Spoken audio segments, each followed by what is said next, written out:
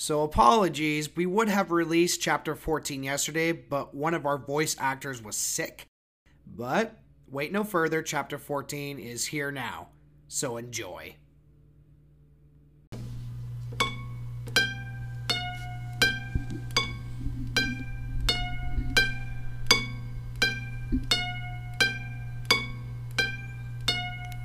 From the team that brought you Chambers of Horror, we now are going to introduce you to a new type of storytelling.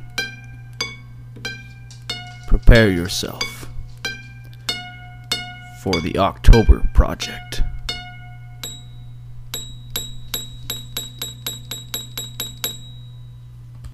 Chapter 14. I stood frozen in fear as I watched the white sheet moving forward in my direction. I was waiting for the perfect moment when it stopped moving. I slowly turned around when the floorboard whined and the sheet started to move in my direction again. I slowly moved under the table and to the other side to distance myself from the sheet. Once the sheet made it to the mirror, I saw the sheet lift up and feel around the area, and then move towards the table where the sheet snapped on the mirror. It slipped off and revealed a horrific smile underneath it. The nurse was standing there, those black sockets staring menacingly in my direction. Looks like the surprise is out. Come here, Arthur. Our game has gone on too long. I knew that as long as I moved quietly, I had a chance. She couldn't see. I wasn't sure if that smelling me shit was true. I slipped underneath the table and watched her feet move around the floor. She was clearly searching for me. I crawled along the floor, switching tables when she was close to the next one. When I moved to another table, I realized I was in a corner and there was no way to move without running into the nurse. She moved towards my table, smelling the air the whole time. She moved right in front of my table and stopped. Her torn fishnets and dirty heels was all I could see. Oh, Arthur, let's stop this silly game. It's time to operate. I was desperately looking for my escape route when I noticed a broken piece of the table was leaning off. I reached up and grabbed it, and as the nurse was pulling up the sheet off the table I was under, I drove the broken piece into her feet, nailing it to the ground. She let out a horrible scream, and I took off under the table and made my way to the exit door. I made it to the door and turned the handle, but to my horror, the door was locked. I started to kick in as hard as I could. When I looked back, I watched the nurse take a step forward, the piece of table nailing her down, not moving. She then drug her foot, the table piece slicing through it. Her foot split open in two as she freed herself. I managed to kick a decent-sized hole in the door and began to push myself through. As I made it out to the hole, her hand shot out and grabbed me by the hair. She pulled me back and bit into my neck. I could immediately feel blood start to slid down my body. I managed to free myself from her grasp, a chunk of my hair still in her bony fingers.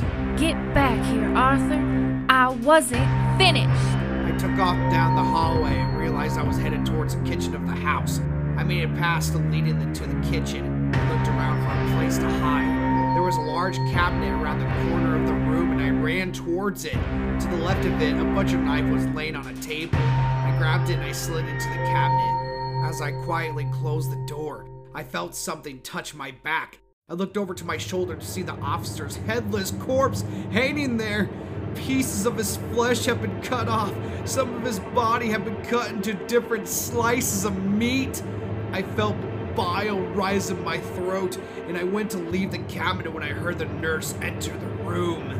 Oh, Arthur, where are you? I can't wait to tear you apart. Then I'll let my brother cook what's left. She walked around the kitchen, sniffing the air for my scent.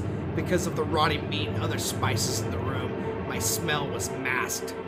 I watched as she walked up to the cabinet and stood in front of it. She smelled the air and her face turned into a mask of frustration. She opened the cabinet and leaned in, sniffing the open cabinet. She reached in and grabbed a handful of flesh, ripped it off, and shoved it in her open mouth.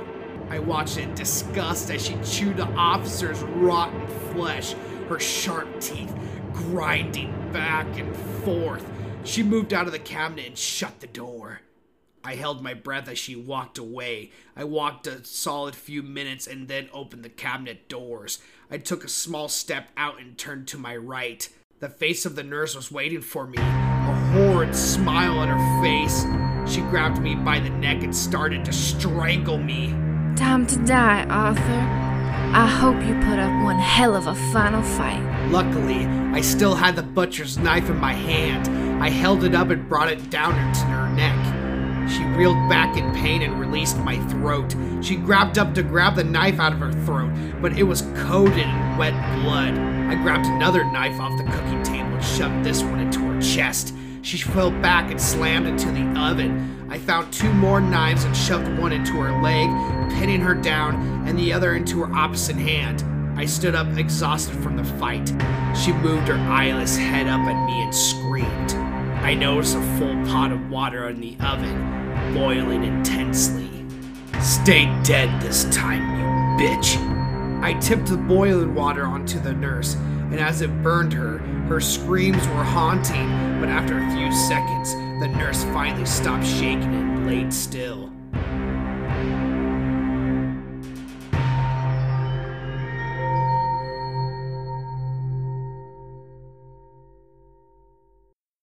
I took a deep breath and turned around to leave. But to my horror, the cook was standing in the doorway, his mouth open and dripping with drool.